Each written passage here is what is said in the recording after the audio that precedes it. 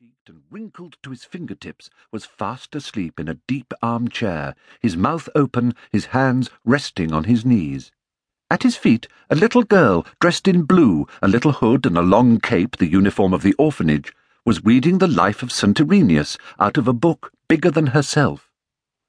This tale of miracles had performed a miracle upon the whole house. All slept. The old man in his armchair, the flies on the ceiling, the canaries in their cage over there on the window-sill. The big clock snored, tick-tock, tick-tock. Nothing remained awake in all the room except a broad ray of sunlight which shone between the closed shutters, a straight white beam full of living sparks and microscopic waltzes. Amidst this general slumber, the child gravely went on with her reading.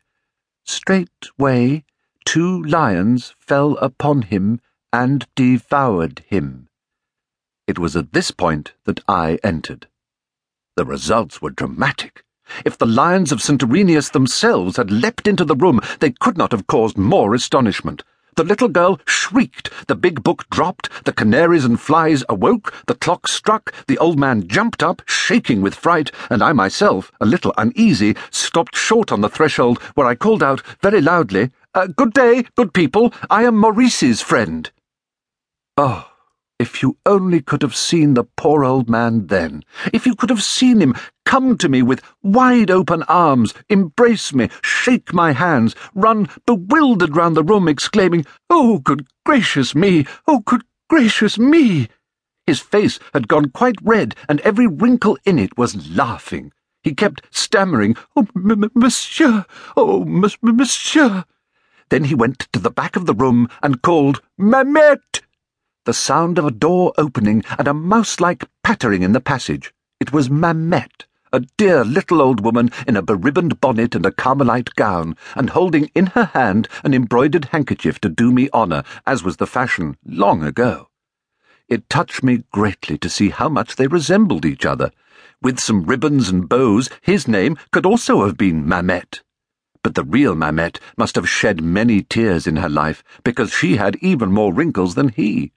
Like him, too, she was attended by a child from the orphanage, a little guardian in a blue cape who never left her. And to see those 2 old people watched over by these orphan children was more moving than anything I could ever have imagined.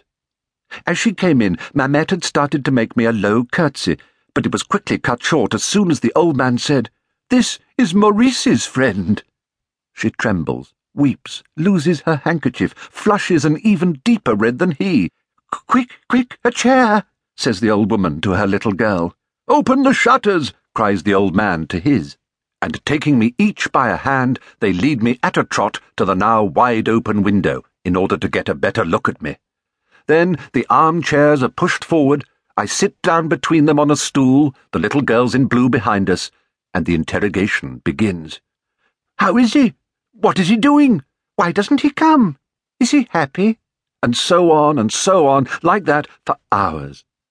I did my best to answer all their questions, giving what details I knew about my friend, shamelessly inventing those I did not know, taking special care not to confess I had ever noticed if his windows shut tight or even the colour of his wallpaper. "His wallpaper, it's blue, madame, light blue with a garland design." "Really?" exclaimed the old lady with great emotion, and added, turning to her husband, "He's such a good boy."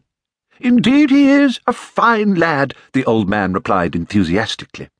And all the time I was speaking, they kept nodding their heads at each other, giving little laughs and winking in a knowing way at each other. But sometimes the old man would lean towards me and say, "Speak louder, she doesn't hear too well." Then she, in her turn, "A little louder, I beg you, his hearing is not too good." So I would raise my voice, and both of them would thank me with a smile. And they would lean forward as if seeking within my eyes some image of their Maurice. It was then that I found myself most deeply moved, for in those tired smiles of theirs I seemed myself to see the image of my friend, elusive, vague, dim, as though he were smiling at me himself from far away through a deep mist. Suddenly the old man sits up in his chair. "Mamette, I've just thought. Perhaps he's not had any lunch." And Mamette raises her hands in